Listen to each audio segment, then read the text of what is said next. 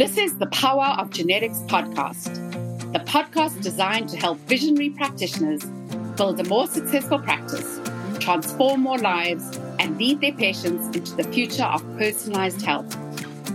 In each episode, I'll interview successful practitioners and leading thought leaders who will share their insights and expertise to help you prepare your practice for what lies ahead. I'm your host, Dr. Yael Jaffe, and now, let's get into today's episode. Welcome to the Power of Genetics podcast. I have an exceptional guest joining me today, Dr. Terry Wahls. I'm sure many of you have encountered Dr. Wahls before and have heard her speak, but I am lucky enough to have her join me today. So thank you very much for accepting our invitation. Oh, thank you for having me.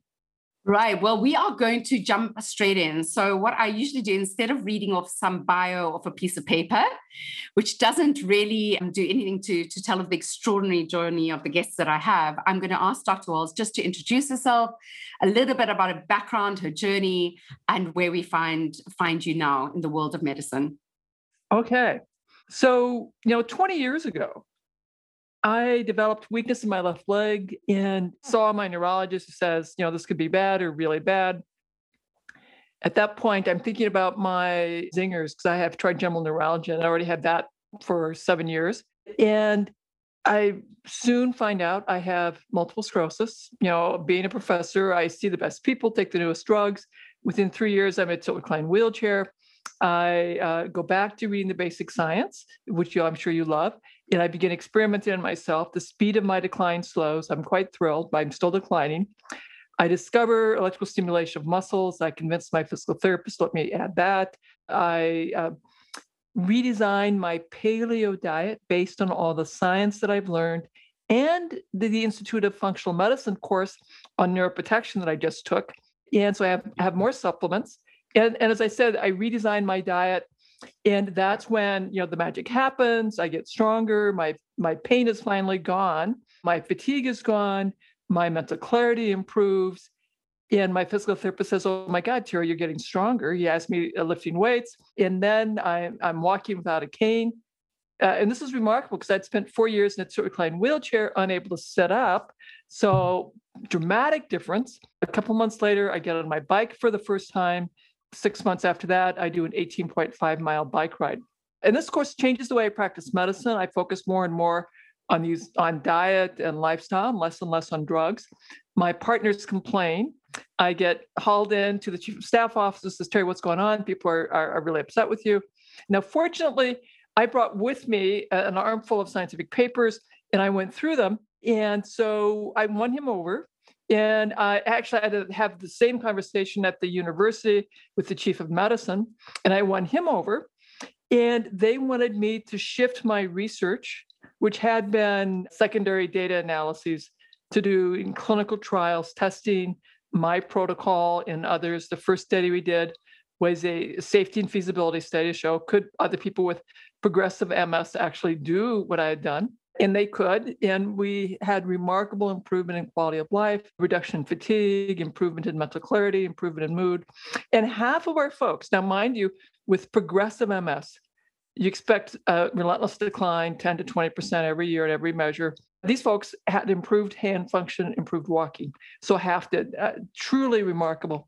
Then we started doing some small pilot studies, and they were consistently positive. Then we got funding from the MS Society for a much bigger study that was a parallel arm, swank diet versus Wahls diet. We had an observation period for 12 weeks, randomized them, put them in these two diets, followed them again for quality of life, fatigue, and some motor outcomes.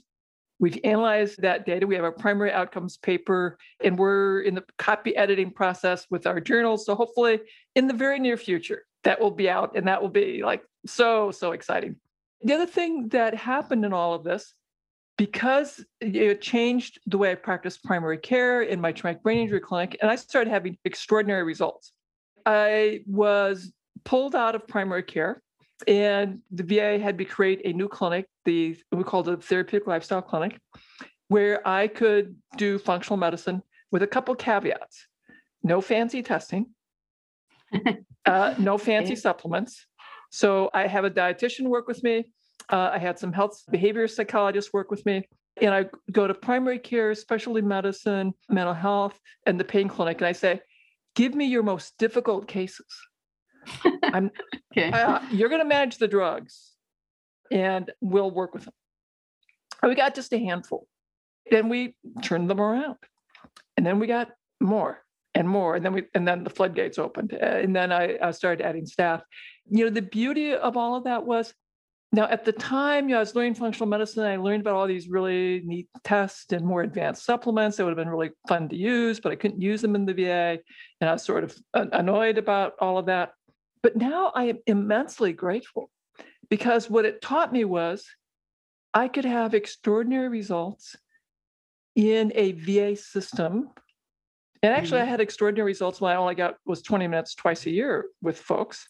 Then when I got to have more time, then I could add a few basic labs like lipids, glucose, A1C, homocysteine, highly sensitive CRP, and that and I was thrilled. It's like I could finally get labs, and my supplements were fish oil and B vitamins. Wow, that was it. That's all. But what I had was inspiration, hope, possibility, education, and we could help people make steady progress at changing their lives. And next thing I know, I'm giving presentations to the pain clinic in medicine every quarter, then to the chief of staff every quarter, then to the hospital administrator every quarter, because the VA is lovely because we have electronic medical records, so they could see in my clinic the A1Cs are improving, the blood pressures are improving, weight's going down, and the medication utilization is going down, including narcotics. Interesting. Yeah. That's and so beautifully summarized, because I know your journey has been a very long one with a lot more detail. So thank you for putting it into context so well. And there were so many questions that were coming to mind. So there were two that I really do want to ask. So my background is I started as a dietitian with a great disillusionment and disappointment. It's a horrible degree. It was 35 years ago or so, but a really bad experience.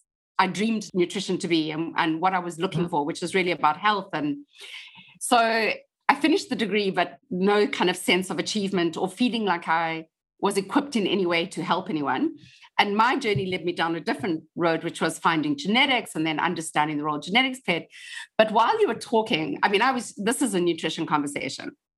Yes. And it's a food conversation. And I was thinking of this extraordinary difference between what I was taught as a dietitian and the conversation that you're having. So what I would love to hear from you, because I work with some extraordinary dietitians, really magnificent. They're usually functional medicine or functional nutrition dietitians, but they're incredible. But the fundamental paradigm of dietetics has not changed so much from when I studied. So I wanted to ask your opinion on what is this? Because I have a sense for myself what the difference is between what I was taught that was so unsatisfactory and what we're doing now, what you're doing now. But I would love to get your opinion on where has dietetics gone wrong, that where all the answers were sitting in food and nutrition, we weren't as a profession able to provide. Well, I think medicine went wrong the same way too. We had the transformation with drugs and we forgot about diet and lifestyle and focused on the magic cure because that would be easier. And then the food in dietetics, when it got established, connected with the U.S. Department of Agriculture, we started getting conflict of interest introduced. And then the dietetics profession started having corporate sponsorships, which further adds the conflict of interest. And now we have the problem with dietary guidelines and the committee having a conflict of interest. And I know individuals who are on the committee, the scientific advisory panel, and they do, a very thoughtful job, have their recommendations, and then their recommendations are not followed. And so they're deeply frustrated. And yet I will acknowledge that the dietary guidelines for Americans, if people followed that, would definitely be much better than the standard than what we than we're doing. So, and they have some great resources, and we actually use their resources in our clinical research. So we have those constraints. However, for people like yourself and myself, we realize, okay, so that is an improvement. We could go so much further. And well, I study dietary patterns. And of course, the pattern that I think is the most effective is the modified paleo, the Wahls pattern. But, there are other patterns, Mediterranean, ketogenic, fasting patterns that are also helpful. And I do think that in my clinical practice, I work very closely with the family to say, okay, I want to have a dietary pattern that you and your family are excited about and can implement. Because the pattern that you can implement 100% is way better than the best pattern you implement at only 50%. So let's figure out what your personal mission, vision, what you want to do, what you want your health for. So you're motivated to do some work. And then what you as a family could 100% do.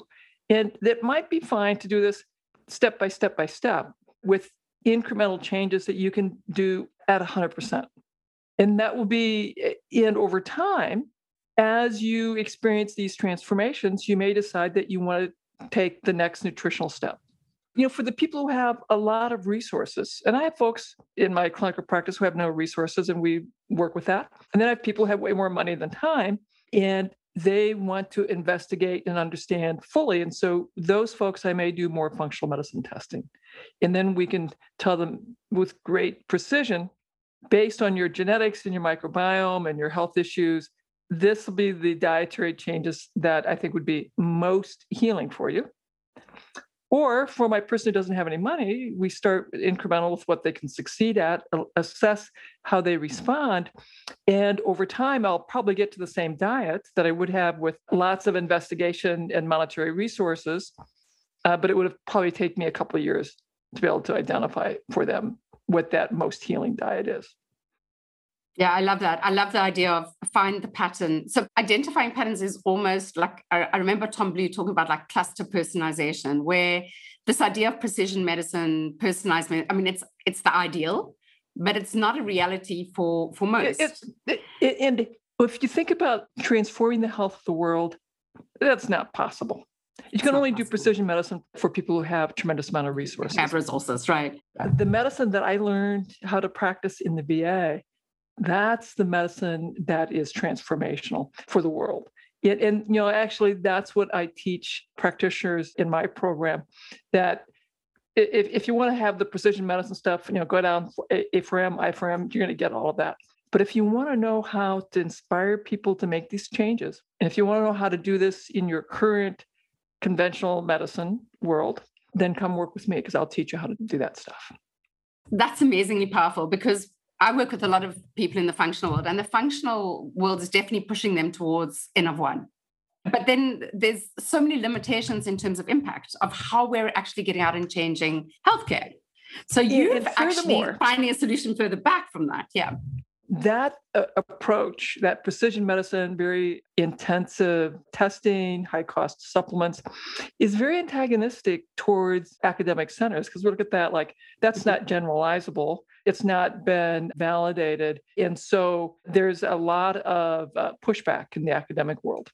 Yes. On the other hand, if we look at the approaches that I take and use, which is some basic testing and then modifiable lifestyle factors and assessing individual response, that actually is being much more accepted. And I think that will be transformational. It would still allow us, for the person who's not responding as quickly as you would like, to investigate. Yeah. And then do the more precise intervention. But if we're going to, change the health of this country, it's not going to be $20,000 workup for every person. No, it's not. Or even a $5,000 workup for every person. No. But it could be the kind of basic primary care workup that I talked about and that I teach, that then helps the person identify, okay, so we clearly have an inflammatory pattern, a metabolic disturbance.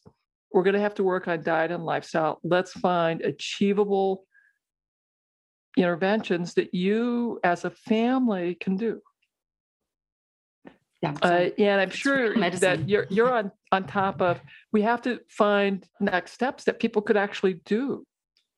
So at the end of the conversation, I say, okay, so what did you learn? What are you going to do? I know what they learned, that I was an effective teacher, and that we came up with a plan that my patient and their family are confident they could actually do. Because if I Otherwise, tell them there's no value. Otherwise, right. it's If just I tell them the data. perfect There's plan, no and they go home and say, well, there's no way in hell we can do that. I didn't serve them at all. Not at all. I mean, we do have that conversation in the world of genetics as well. It's like, if it's just data, there's no value.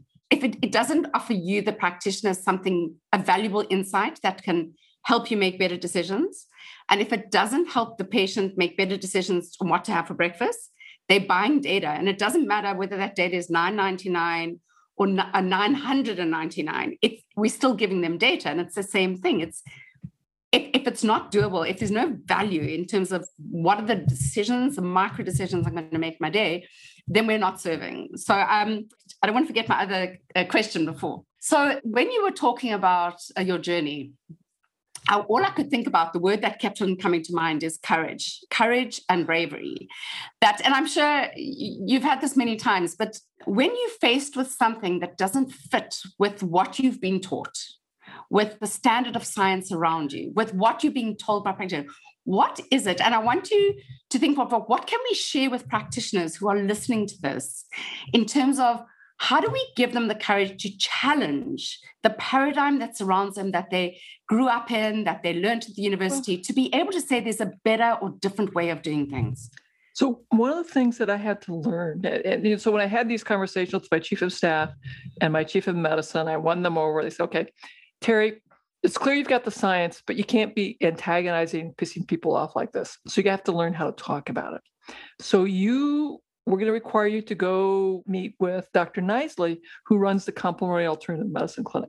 And so what I learned there is to talk differently and make it very clear with my patients. I am working on creating more health. Your treating physicians will treat your disease. We are going to focus on creating a little better microenvironment for your cells. And then I don't know what will happen, but we'll have to watch you closely and adjust your medicines if things change and you need a lower dose of meds, and perhaps simplify them. So we'll have to watch your blood pressure, your blood sugar really well, your pain and your mood, and make these incremental step-by-step improvements on your wellness program. So then I would document that I am not treating chronic disease. I'm deferring that to their patients' treating physicians. We're working on improving their self-care and wellness routine, and then monitoring so the patient does not become over-medicated. So when I shifted my language that way, it was fine. I wasn't creating conflict. I was reinforcing that, yes, we need to treat their chronic disease. I would refer them to someone to take care of that. And I'd say, my practice is focused on self-care and wellness, and I'll refer you to other providers in the VA system who will continue to manage your chronic disease. And I also put that in all of my public statements. Say, I'm not trying to diagnose, treat, or prevent any disease. Keep working with your current practitioners to manage your chronic disease. We're going to help you improve your self-care and wellness. That's a message that people are going to be very comfortable with. As soon as they think I am treating their chronic disease with diet and lifestyle, that's not FDA approved, and that's going to get me into all sorts of problems with my license and with my community. And so, that's another thing that I spend a fair amount of time teaching in my certification program is you have to know how to talk about what it is you're doing in a way that supports the patient's healing journey, supports their relationships with whoever's treating their chronic diseases, and supports your relationships with all of those practitioners. Because if we get into a fight with them, we're going to lose. Absolutely. We're going to lose. And furthermore, if you have a health-related license, at least in my state, you can have an anonymous complaint against my license. And people can do that for all sorts of reasons. Then the State Board of Medical Examiners will come audit my practice.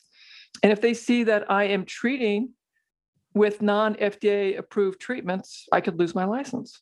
And so when my chief of medicine, the chief of staff said, you're going to lose your license if you keep this up, and we will not defend you because this is not appropriate. So that's why you need to go work with Dr. Knisely to learn how to do what you were doing safely for you and for your patients. And when they said you could lose your license, I was like, holy, that's a big deal. And I stress that to my practitioners. We want you to do this stuff safely for your professional life and for your patients. And if we teach you this way of talking about what you are doing, then you're not in conflict, then you're in support. And what you'll likely experience is growing stature in your community, because even our conventional folks are recognizing, yes, we do want more wellness. We do want people to improve the quality of their diet. We do want them to exercise more. And we have more recognition that diet, exercise, stress, sleep are parts of all that. But, I'm too busy doing the drugs. I don't have time to do that. So if you do that, great. And if you're not pissing on me and talking smack about me, I'm going to feel a whole lot better about sending my patients to you. Because I think we should be teaching this in all programs. What you just described, I've never heard spoken. What you just described. Yes, and so this really is the benefit of having my experience, my recovery, being able to have my chief of staff and chief of medicine want me to succeed, and then helping support, teaching me like, okay, what I was doing was creating a hostile environment for me, and I had to change. And fortunately for me, they believed in me and said, okay, go learn how to do this. And once I learned and I realized, then I became respected, collaborative, safe. And so now, 13 years later, I am well respected in the university. And I'm certainly even more respected in the MS community. And there are more neurologists who are like, Terry is onto something. My message is, yes, stay with your neurologist. You need to sort out how you feel about the drugs, but we still have to have you do diet and lifestyle with the goal of, if everything goes well, to transition to a less potent disease-modifying drug and then potentially no drug at all, depending on your clinical course. And now that the neurologists are understanding that is my message, I'm not being antagonistic, and that we all agree and want people on the safest, least toxic drugs. And functional medicine, anti-aging restorative medicine is slowly, I'm faculty for both those groups. And I've been suggesting a shift to their curriculum to address this messaging. And that's slowly coming around. But, again, even with them, I'm mindful that organizations, the people are going to change at a pace they're comfortable with. So you can invite change, raise the question, and patiently wait, and keep inviting change, raise the question, and patiently wait. I think this is such an important conversation. I didn't think we would go to this place. But for me, who's someone who is always trying to, so with nutrigenomics, try to bring it into a more mainstream education. If you're not going to use it, at least understand it. I think this is a lesson for me, to think about how I have managed that conversation. Am I being adversary? Am I being antagonistic? Or am I? Well, so I think I'm listening loud and clear, because I think there's something. And many of us really are initially. Yeah. We are initially, because we're so excited. It's been so transformed. We want everyone to be doing this, and it's hard to be patient enough. And I wasn't patient, but fortunately, when my chief of staff and my chair of medicine said, "Terry, you're going to lose your license if you keep this up," paid attention. Okay, I'm paying attention now. Wow, I'm paying attention now.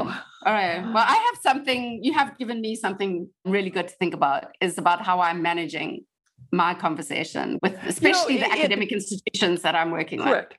If I were in your shoes, let me mention you here for a moment. So the first thing people do is my VA approach: diet, lifestyle, assess response. And then, based on that, I can sort out who's probably having difficulty with sulfur or not. And then I have to make some adjustments there. And then we can let people know, like, okay, if you don't have time for that kind of more nuanced interaction, and people have the resources and want to have a shorter time to figure out what is the most therapeutic dietary intervention, we can shorten that with this kind of testing. And that's the conversation I have with my patients is, it's up to you. Do you have more time than money? And if you've got more time than money, then this is the path we go down. Yeah. If you have more money than time, we can take a few shortcuts. Then we can do some shortcuts with more advanced testing. Yeah, and I think it does bring to my conversation of genetics, which has become, my conversation on genetics has changed dramatically over 20 years. And it's become much more around having things in context, understanding the place of genetics. It's just a piece of information.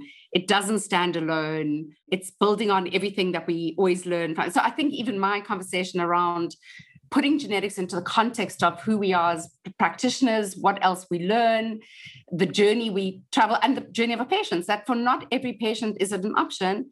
And where it is, let's bring it in, but it doesn't define our practice. It's only a piece of information that adds to practice. How I see things evolving is that, we have the genetic information, we have the microbiome information, and then the next level of information that will be really very interesting, and we're just beginning to understand, is the metabolome, what's happening with the metabolites, and how those are affected by our diet, our microbiome, and our wellness practices. It will get continually more nuanced. I tell myself that I have to stay incredibly humble, that, I think I know the best dietary choices. I think I know the best microbiome, but, I could be wrong on all sorts of things. As we get more information from the gene expression of the RNA, these things will continue to evolve. I also try to think about our evolutionary history over millions of generations, millions of random mutations that got us all here, that I try to always be thinking about the evolutionary history of fitness and what our environment was like for those millions of generations. I think like, okay, so what could I do with my self-care routine that's still enjoying all the comforts of modern life, but have a little more hormesis, have a little more light, have a little better circadian rhythm, have a little better social community time. That would also help me out, I bet, a lot.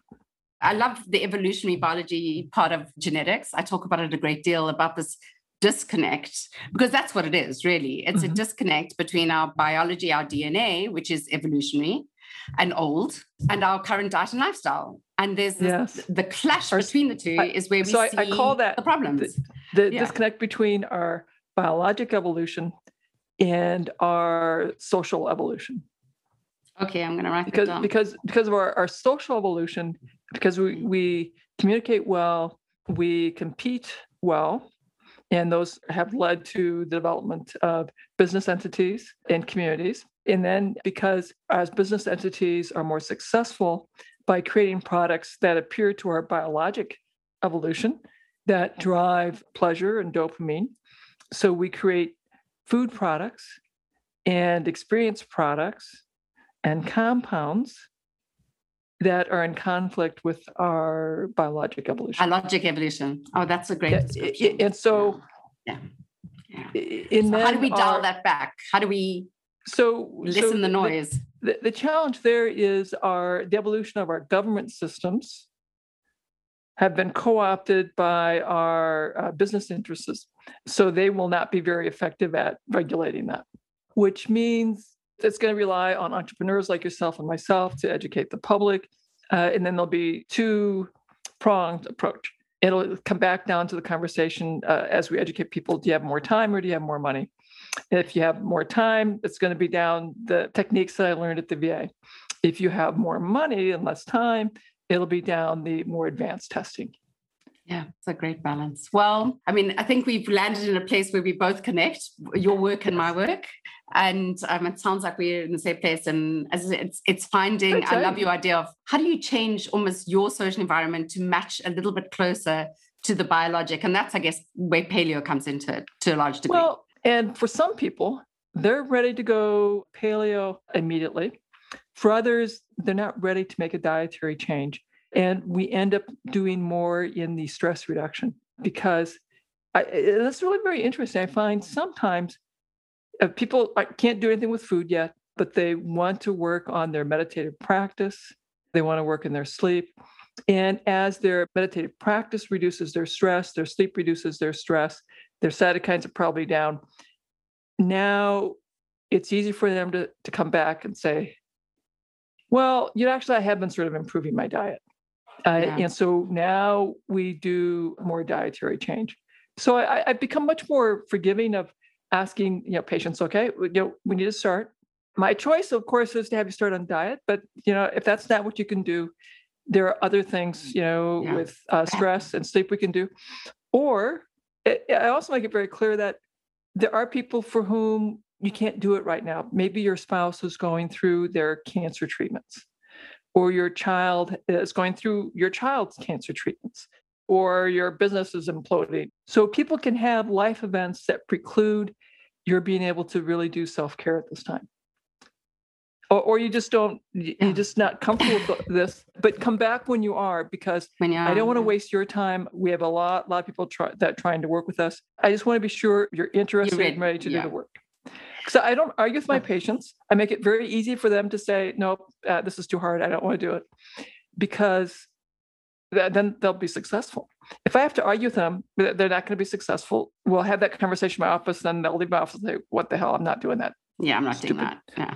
And so I always try to make it very easy for my patients to disagree, say, no, I don't really want to do it. So that when they walk out, there's a chance that whatever it is they told me that they're going to do, that they have a very high probability they can do it. Of success. Yes. So I'm going to start tying up. I'm not going to ask any questions. I'm just going to make a comment about two things that I've taken away from today, for me personally. So I've been watching your work for a very long time. And as I say, I've heard you speak. I've been lucky enough to hear you speak many times. I've really been following your work a very long time.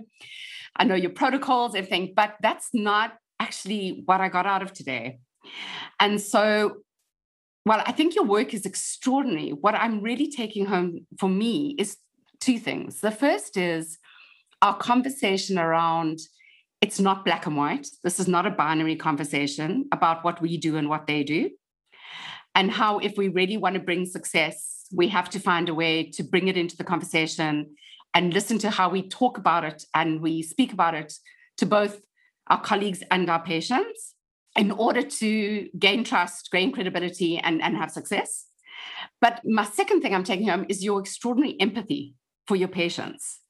And so when you look at your protocols, and I look at them, they're quite tough to follow from a normal standard American diet. They really are. Even for those of us who are kind of functional nutritionists, they're pretty out there in terms of really needing a lot of commitment to eating, making really good decisions.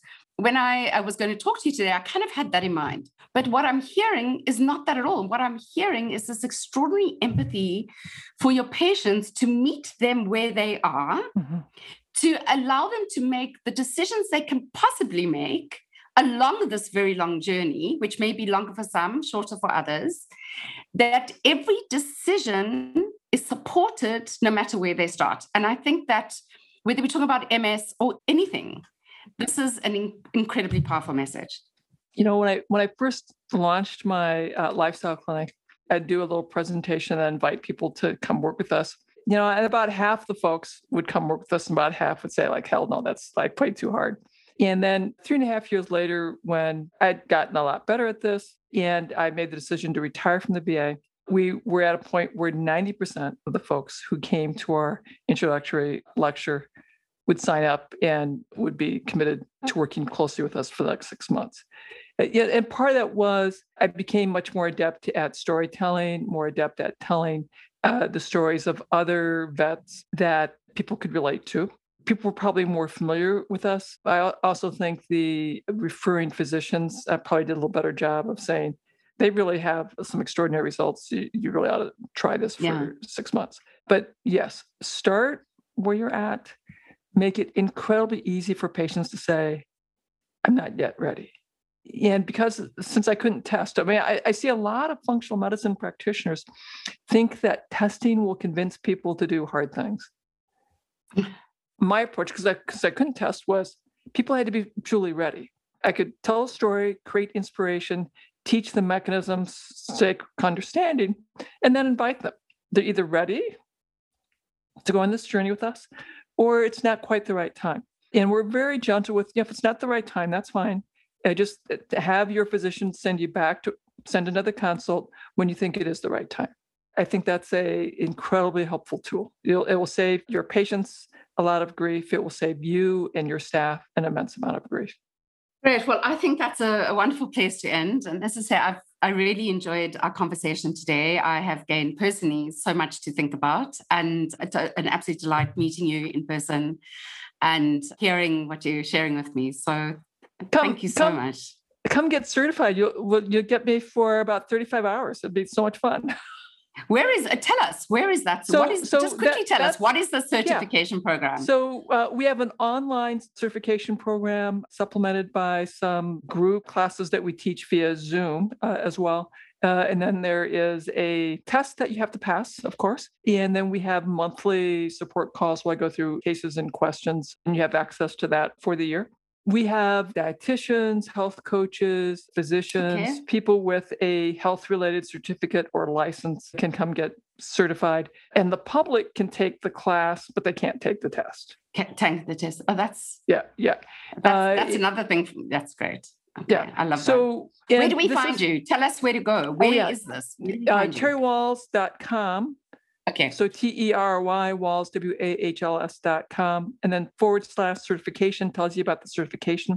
And keep in mind, this is not about how to do the testing, because you're going to learn that with IFM or A4M.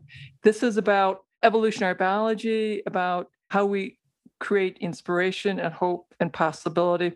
And then for those who've not been exposed to functional medicine or IFM, A4M, you'll learn that at a very basic level.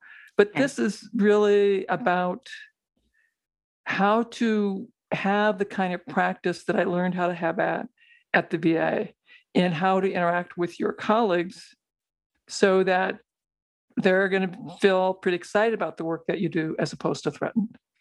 Brilliant. So it's all the things we've been talking about. All the things that we've been talking about. Okay, you get it over 17 different lectures. Yeah. That sounds fantastic. All right. Well, thank you. Thank you for that. I'm going to be going over there. I didn't even know about it, I'll be honest. And I am definitely, because those are exactly the things that resonated with me. So thank you very much for joining us today. And I look forward to when we'll be seeing each other in person at conferences in the near future. Sounds wonderful. Thank you for listening to the Power of Genetics podcast, brought to you by 3x4 Genetics. For more episodes, please visit 3x4genetics.com/podcast. And if you are a licensed health practitioner who would like to apply to join our network of over 1,000 like-minded visionary practitioners, please visit 3x4genetics.com/apply.